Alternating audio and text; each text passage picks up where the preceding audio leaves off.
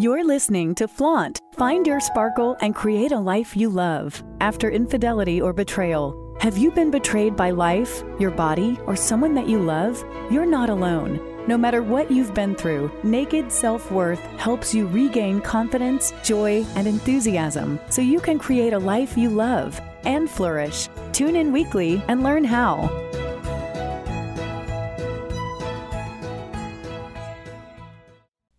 Hello, welcome to Flaunt. Find your sparkle and create a life you love after infidelity and betrayal. Today, we're going to talk about reasons why they stay. And when I mean reasons why they stay, I mean me, I mean you, but I also mean that on a much broader scale. I mean that in terms of some of these political wives that we have seen in the media throughout the years, such as like Hillary Clinton and Bill's famous cheating scandal. There's a wide variety of reasons why people stay and also why they leave. But today, my guest is Anne Michaud. She is a veteran political journalist and the author of the book, Why They Stay: Sex, Scandals, Deals, and Hidden Agendas of 8 Political Wives. And while I am fully aware that you are probably not a political wife, you are also a human, a wife, a partner, somebody who has decided to stay. And we're going to take a deep dive into all of those reasons today. So with that, welcome to the show, Anne. It's such a privilege and an honor to have you here. Thank you so much, Laura. Okay, let's start with your book. Why did you decide to write a book like this? It's such an interesting topic.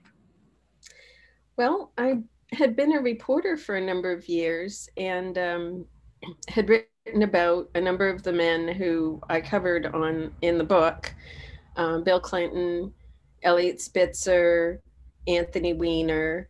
I guess the latter two are not quite as familiar outside of New York, but Spitzer was a governor here and Anthony Weiner was a congressman, and then he ran for mayor of New York City. And I thought that the coverage was very one-sided. We would write about the men, but the women were like props in the coverage. And I thought, I'm a woman, and I know that I'm not a prop, and I'm a complex individual with a history and my own thoughts, and so I wanted to bring the women to the forefront and just profile what life was like for them. Oh, I really appreciate how you say women as props, because isn't that the truth? So often we are relegated to being a prop. And even though, yes, the man is the actor, in terms of they took the action to cheat, to move into the infidelity, the woman also has a brain. She also has a heart. She is not, as you said in some of your information that I reviewed earlier, she's not a powerless pawn. And that really struck me. And I'd like to hear more about that. You said the women who stay are not powerless pawns. They are shrewder than you'd expect. Talk more about that.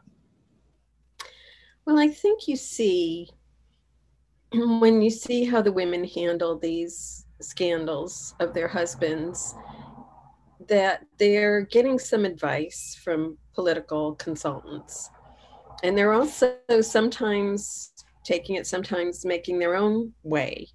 And for example, I think when Hillary Clinton and Bill was running for president and a scandal came out about him, she went on 60 Minutes and she said, I love him. I think he'd make a great president. But if you don't, then don't vote for him. So I think what Hillary did, confronting that directly, set the stage for a lot of future women. You would see, for example, Huma Abedin, who was Anthony Weiner's wife. They went in front of the press in New York City, and she said pretty much the same thing. I love him, and I think he'd make a great mayor. And or in the case of Silda Spitzer, she just stood to the side of her husband, which I guess in political not spoken, but at least acted out, that a show of support. But I think you also see other women make different decisions. For example, Wendy Vitter, who is the wife of a former US Senator, David Vitter from Louisiana. David, his name was found in the records of a woman who was known as the DC Madam, and he had been frequenting her. The two of them went to one press conference, and Wendy Vitter said, I'm speaking to you journalists, as a mom, and I hope that you can let us have a nice summer with our family and not just be pestering us. And the two of them never addressed it again in front of the press. I mean, she just, as far as I could see, really shut it down. So I think there's a range of how women are dealing with this, whether they stay or not. I mean, they're definitely making some of the decisions about how to confront these allegations, and whether to speak about it again or just say, that's over, I've dealt with it, I'm not answering any more questions. Mm-hmm, mm-hmm. I like how you said it. It's a range, because it is. I mean, human behavior is in a range. We all deal with things differently. Some people are public, some people are private. But what I really, really wanted to, hone in on was the fact that women are people too. And even though we have been victimized, or some people have been victimized by their husband's actions, we don't have to play the role of the victim. And we are not at the will of our husband, our partner, the press, our family, our career, anybody. And that's what I really appreciated about your work.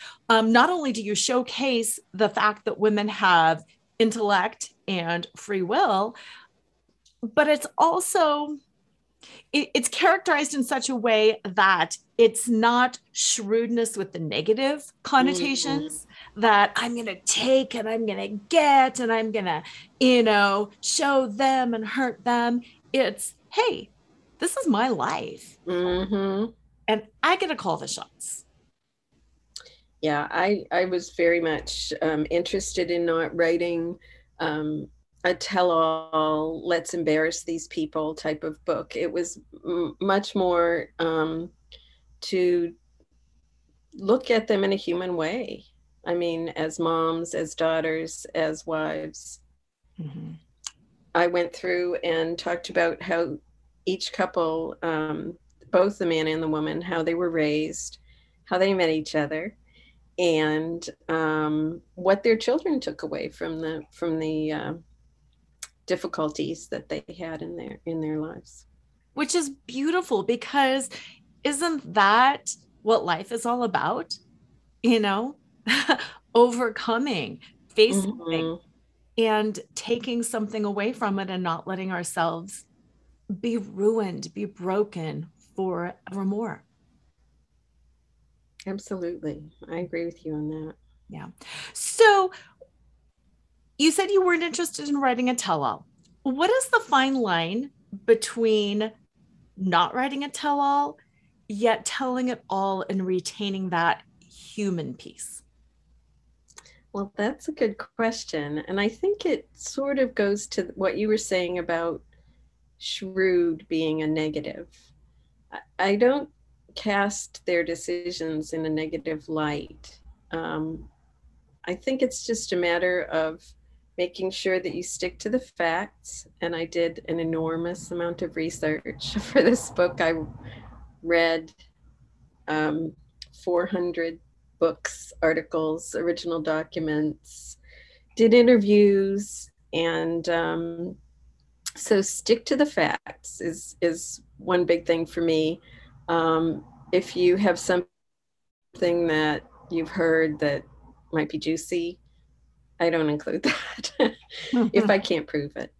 Mm-hmm. And if I footnote it.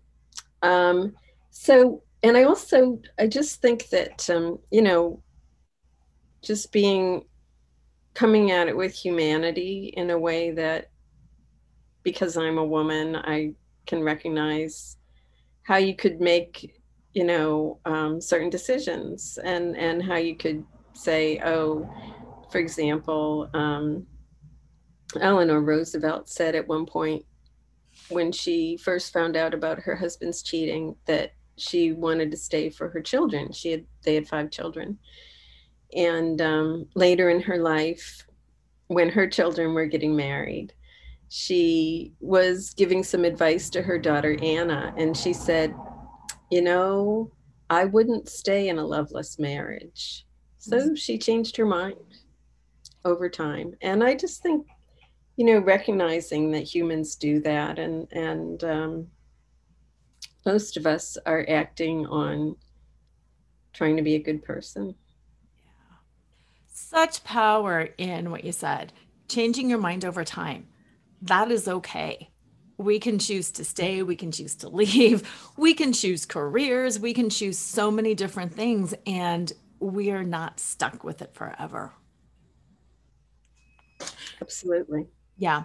Also, the complexities of human relationships, staying for the children, staying for, I hate to say staying for the power, because again, that has a negative connotation. But, when you talk about Hillary staying and Melania staying for, the political dream, and Hillary for the political connections, if you will. Again, it's got that negative spin, but it's not.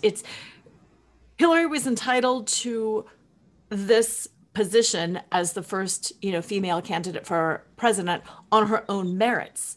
However, she could have destroyed that with a different decision around her marriage. I think that's true. Yeah. I think what I found in the women I researched was that they had some common motivations. And one is that they were raised with this sort of very traditional view of marriage and a man's place in the world, being maybe primary in the relationship. They cared for the emotional health of their family. They cared about security, and they wanted to create a legacy for themselves and for their children. That's not too different, maybe, from a lot of couples. But I also found that generally the women had an idea of something patriotic that they wanted to do for their country. For example, you find Hillary and Bill, I think I've read that they called their life together the journey from the start, and that they had a vision of, reforms that they wanted to see happen. I think that's pretty cool that you feel like you could change the world. Yeah. I also found a really beautiful passage by Elizabeth Edwards, who was married to John Edwards, who was a presidential candidate and a senator from North Carolina. And she wrote that when she found out about his cheating, that she worked even harder on the causes that they had been working on together. One of which was poverty issues, and she wrote, "This was the glue that held it together for me after I learned about him cheating, were these causes and ideas that we had shared together still meant so much to me." And I think that that's a real element in these political marriages that you don't necessarily find in a private couple. I agree. And as you were saying that, I was thinking, it's interesting because these common motivations that you found are probably true in the non-political relationships that stay together as well. Whether people are adopting a group of children together, and fighting to reform something else, or just working together at their community church. I do think that that idea of this is our shared vision and this is our shared journey and this is a bump in the road, but this is greater than me. We do need to adopt kids out of the foster care system. We do need to provide food for our local food pantry. Whatever it is, I think that's really an important element. I also wanted to talk a little bit more. You talk about one of the commonalities was that these women cared for the emotional health of their family, the security, and wanted to create a legacy for themselves and their kids. I found that beautiful and interesting, and I'd like to hear more about what you learned around that. Well, I think that this really surprised me, and as a finding, and I really have seen it since I recognized this in these women. I've seen it again and again.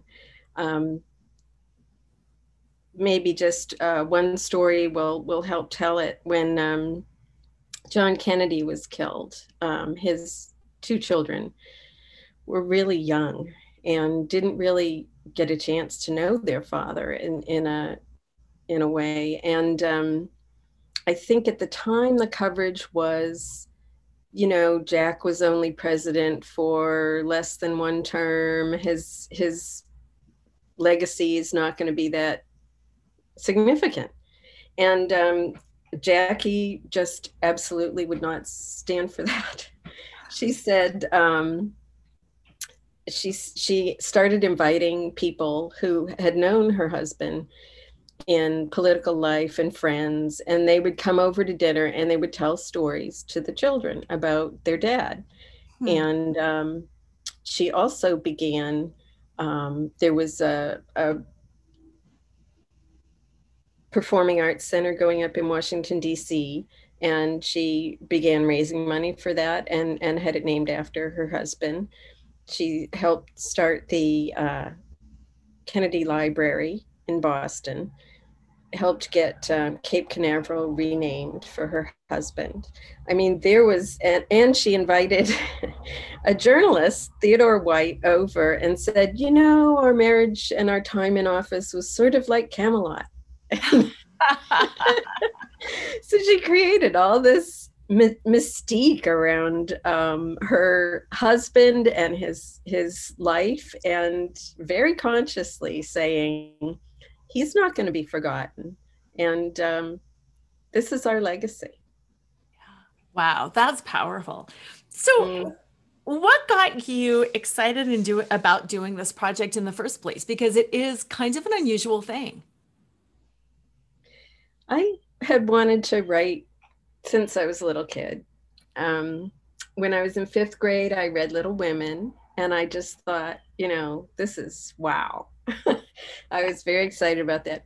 So, but I wanted to also make a living, and so I went into being a newspaper reporter, and always had in the back of my mind, it would be great to write a book. And I had written a proposal for something about how to combine work life so that it's a little bit easier for working parents, what some supports that government could offer or that employers could offer, and some ways that parents could think about combining work and life so that it wasn't quite so exhausting. Yeah. And that proposal didn't sell, but I got an agent, and she said to me, Hillary Clinton might be running for president. This is 2014. And why don't you write a book about why women stay with their husbands? And I said, that sounds fabulous to me. And so I did write that. And I felt as though, at the time, we were all still wondering why Hillary stayed with Bill. And that book was the first edition. and came out in 2017. And then I went around speaking to libraries and other groups about my book, and everybody would say to me, "What about the Trumps?" And so I wrote a substantial chapter on the Trumps and put that into the second edition, which came out in June. Okay, that makes sense. So do you have any personal connections with yourself or your family around infidelity? Is there a personal calling around this at all? No, people ask me that every time. And I guess I could only say I have sort of an oppositional, my husband and I are pretty strongly committed to being faithful to each other. That's good. That's good. You're very blessed around that, fortunate around that. So Thank you. yeah, because I do think it's interesting. When you say people are very interested at first around Hillary, that was the question that came up. And I know for myself as well, that was something that came up. Oh my gosh, why would she stay? Why would she stay? And in my own life, it's been interesting, the gap between what I thought I would do if I was ever in this situation and what I think other people should do when they're in this situation. And whoa, the reality of facing that situation when it's a situation that most of us never dream we will have to face.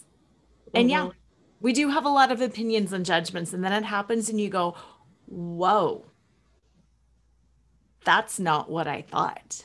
Right. When you're in it, I think that and I'm not saying about this particular situation, but in other situations where I found myself and I had been outside judging, and then all of a sudden it happened to me, and I was like, oh, I'm going to make a very different decision than I thought I would be. Yeah, exactly. Just because there's so many complexities and layers. And I will wrap up the first half of the show by saying this. One of the things that really drove me, and I'd like to, for the second half of the show, have you go through some of the couples and see if this is a similarity that you found. But one of the things that drove me was, you have hurt me by doing this. You took away my expectations. You took away my trust. You took away everything. And you are not going to take away anything else, including my future, my legacy, and anything that I have worked so hard to create. So we're going to take a quick break.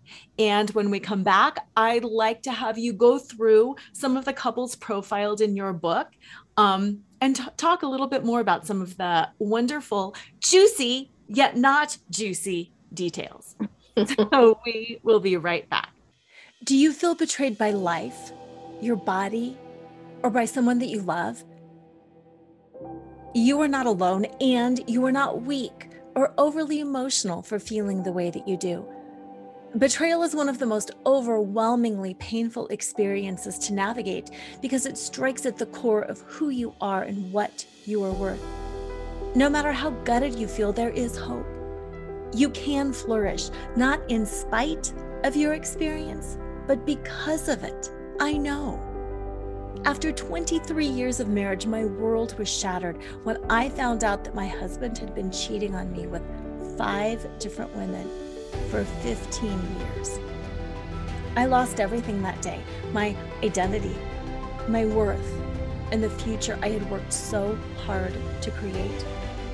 While it was a long and arduous journey back to myself, today I know who I am, what I want, and I am happier and more confident than I ever was before.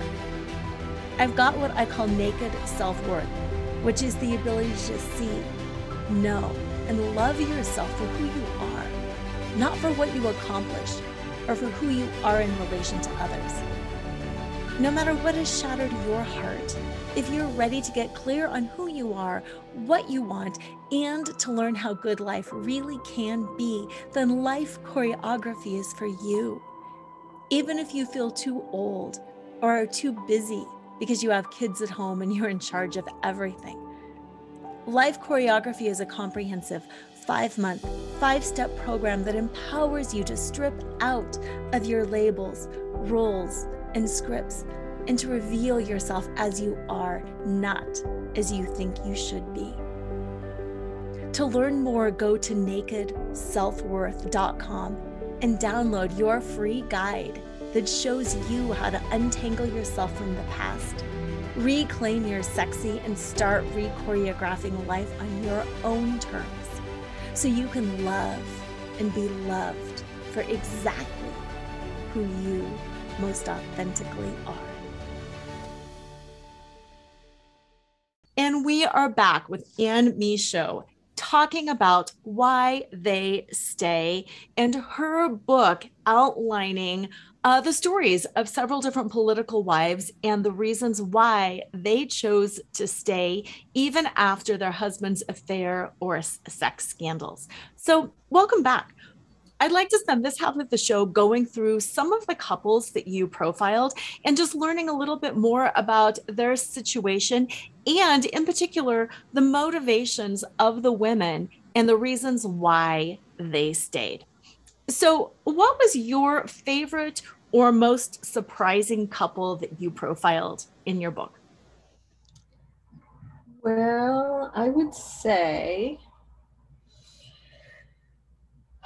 I found Huma Abedin and Anthony Weiner pretty surprising. Ooh, why? I knew Anthony a little bit. I'd met him a few times, and I was surprised that he was as self-destructive as he was. He just he had the first tweet that he sent out of himself in his undershorts, and sent it to all his Twitter followers instead of just the one woman he was supposed to be sexting with. Then he quit Congress and ran for mayor of New York City a couple of years later, and now they have a young son. And there were some indications that they were prepared that there were going to be more sexting episodes coming out, even as he was running for mayor. And you can see them kind of, there was a documentary called Weiner that a film crew went around and followed them, and you can see them sort of strategizing. Okay, well, we knew this was going to happen, so now how are we going to explain this? And I was just that takes my breath away. I mean, I'm like, really? You knew you were walking into this. Now, Huma was a top aide to Hillary Clinton. I think she still is. And she said some advice she got from Hillary was, don't ever let anybody else tell you what to do in your relationship. Yeah. And so, okay, there we get a little bit of insight into how Hillary was making her decisions. And I think it's probably fair to not let anybody else tell you what to do. And, then there's the rest of us who want to speculate on what other people should do. It isn't that human nature. Okay, you mentioned his self-destructive nature, and earlier during the first part of the show, you said that you go into some of the backgrounds of these people. I'm not saying categorically that anybody who has a bad childhood will end up being a cheater, or, conversely, that anybody who has a happy, healthy childhood won't be. But were you able to find some common denominators in the backgrounds of the men and maybe some of the reasons why they were self-destructive or why they would cheat? I think most of them had this sense of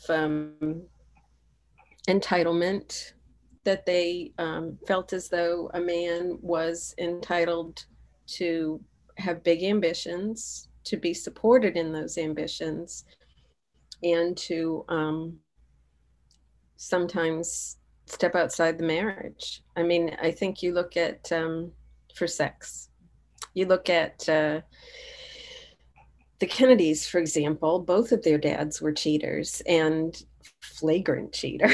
I mean, they didn't hide it. And so I think they thought this was a man's prerogative to just go ahead and sleep with whoever they wanted to. Yeah. Sad. And it is sad, but that brings up something else too. You know, the Kennedys, the Roosevelts, I feel like in times past, it was more accepted or even expected for Mm. men to cheat, especially powerful men. Whereas by today's standards, we're much more open and we're much more clear about the fact that this is not okay. Mm-hmm. What were some of the differences, if any, between some of the stories from, you know, say the 60s and earlier versus Hillary, Melania, some of the more recent wives? I found, especially with those two you just mentioned, Hillary and Melania, that they had an indication before they married their husband that the husband would cheat.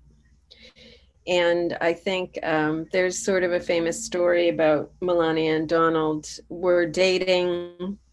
She broke up with him because she found out that he was seeing someone he used to see, another woman, and they broke up for a while.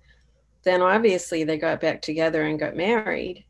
And I think I'm not straying too far or being too speculative to say that I think they probably had a deal that he would just keep it quiet.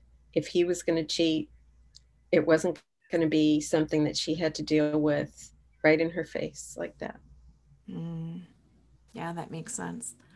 Now, I know as a journalist, you are used to suspending your own opinions and reporting on the facts. And you had mentioned earlier too that, you know, you really wanted in the writing of this book to document and to make sure everything was very factual. That said, did you find yourself having any particular emotions come up one way or the other when you were looking at these stories? Yeah, I think, I covered Elliot Spitzer's election to governor of New York, and he was attorney general before that. And I knew a lot of the people who were in his administration and how excited they were to see him get elected. They believed in his policies. And I felt really disappointed on their behalf. They had to leave, or they may have stayed on with the David Patterson, who had been lieutenant governor. But it wasn't the same sense of mission. And here we're going to change the world. And I felt really sad for that. And also happy when his wife Zelda eventually left. I mean, she stayed with him for, I think, 6 years, long enough so that he had another shot at running for office, which was the controller of New York City. But when he lost that position, they split up. He lost the election in the primary, and after that, they went their separate ways. And she's done a lot of fundraising for women candidates. She's, got her own position. Last I checked, at an investment banking firm run by women, and I just feel as though she kind of stood up for herself in that sense, and that made me feel excited for her and for their three daughters. Nice, nice, nice, nice. And then what about your opinion, I guess you would call it, around the stigma and shame around infidelity? Has that changed at all after researching and writing this book? I guess I think it's a lot more common than I would have believed when I grew up. Um, I don't think it's something that couples that has to ruin a marriage, destroy a marriage. I think it depends on the two people in, or more people, I don't know. If the, if the other person is still, the person you cheated with is still involved. I think, people can work these things out for themselves. And I just think that when you're a member of a political couple where you've been elected to office, that it has a different dimension, that you have a sense of public trust, and that it's not just between you and your partner anymore.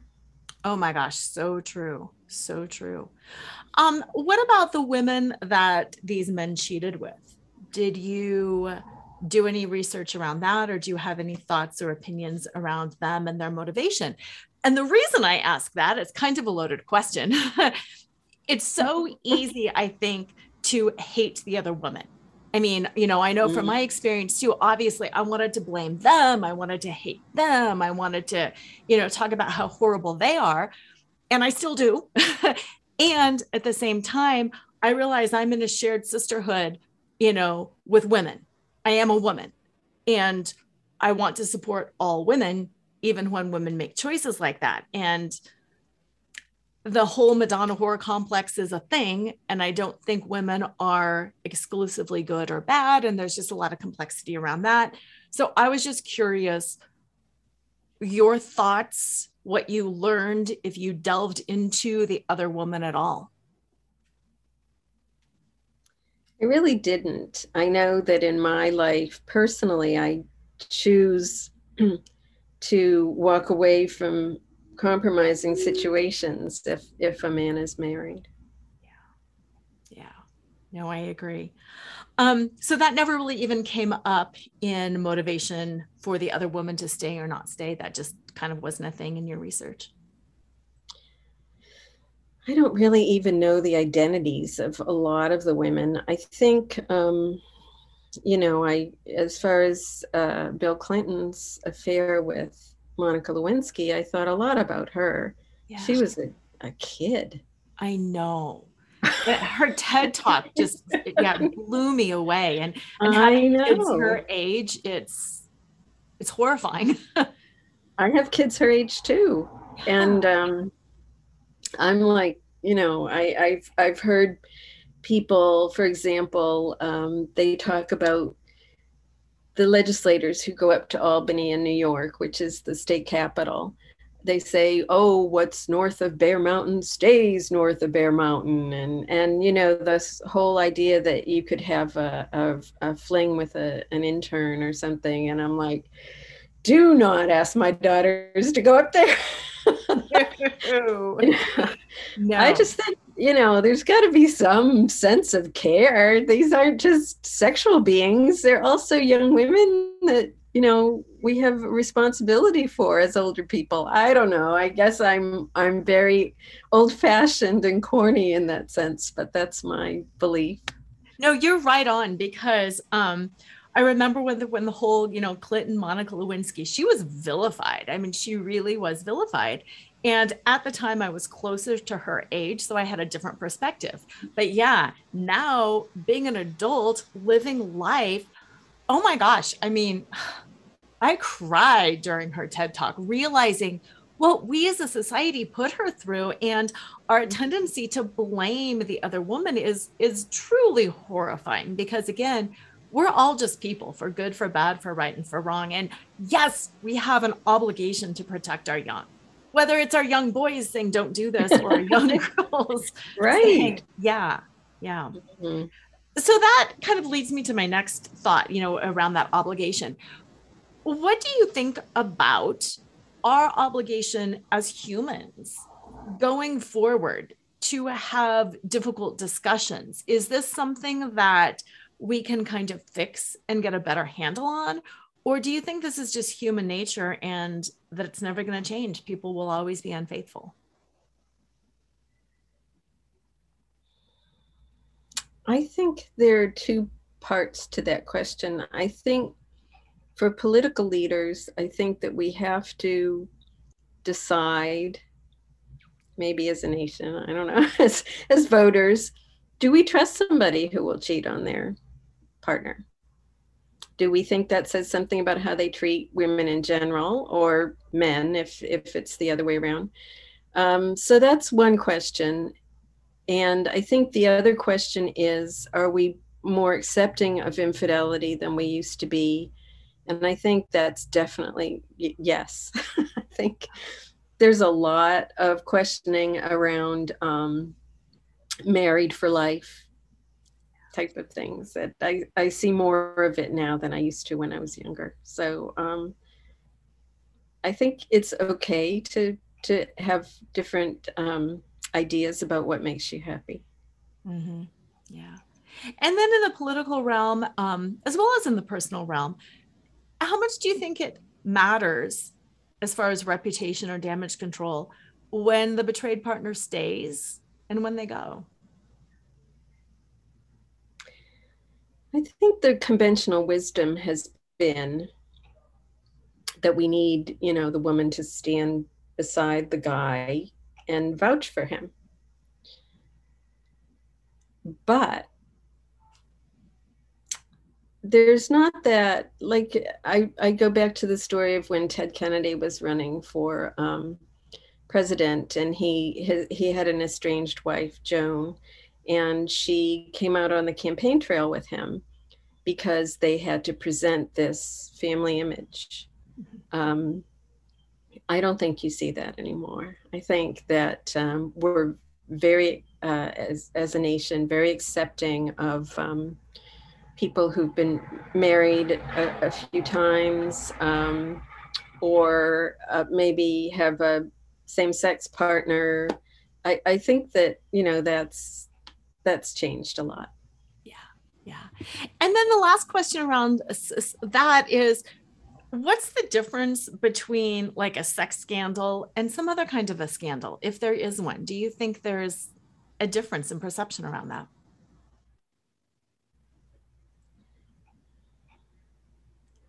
I think people feel as though a sex scandal, they see it a little differently, especially, I was going to say especially men, but that's a real generalization.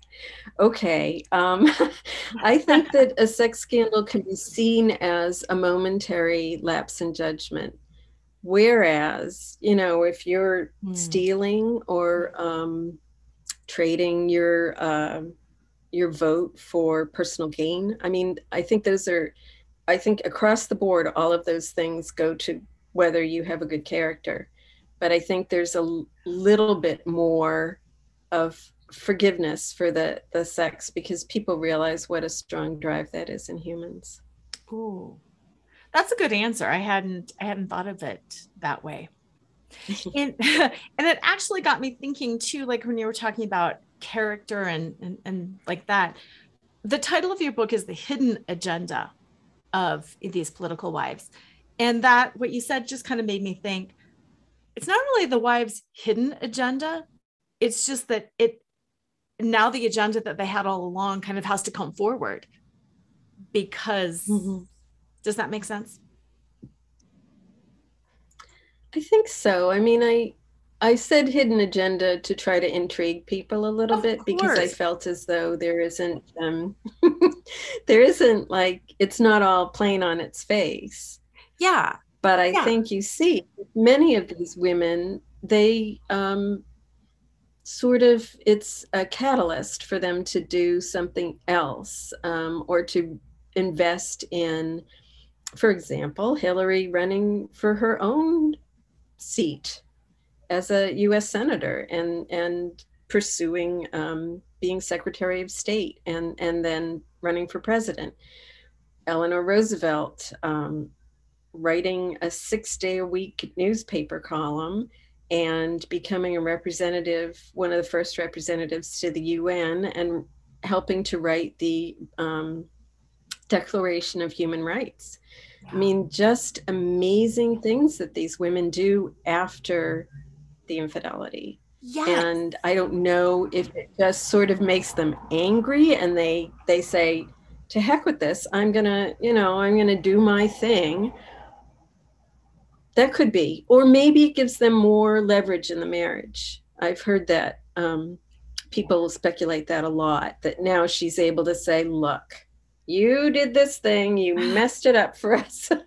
And now I'm going to take my turn to set the agenda. Yeah. Oh, absolutely. Absolutely. All of that. I know for me personally too, it was that moment where I always had the plan for my life, but I was always in partnership. So my agenda wasn't as important. And then all of a sudden, when I realized, wait, I'm the only one in this partnership in the way that I think I am, it was a catalyst. And it makes you get very clear on who am I? What is my character? What am I going to do going forward? And now is your turn. You are with me or you're not, but this is the way it's going to be going forward. So yeah, it did end up being a very big lesson. I was going to say there's some good that and I don't mean to minimize the pain, but I think that you do see some good come out of these dark times. I agree.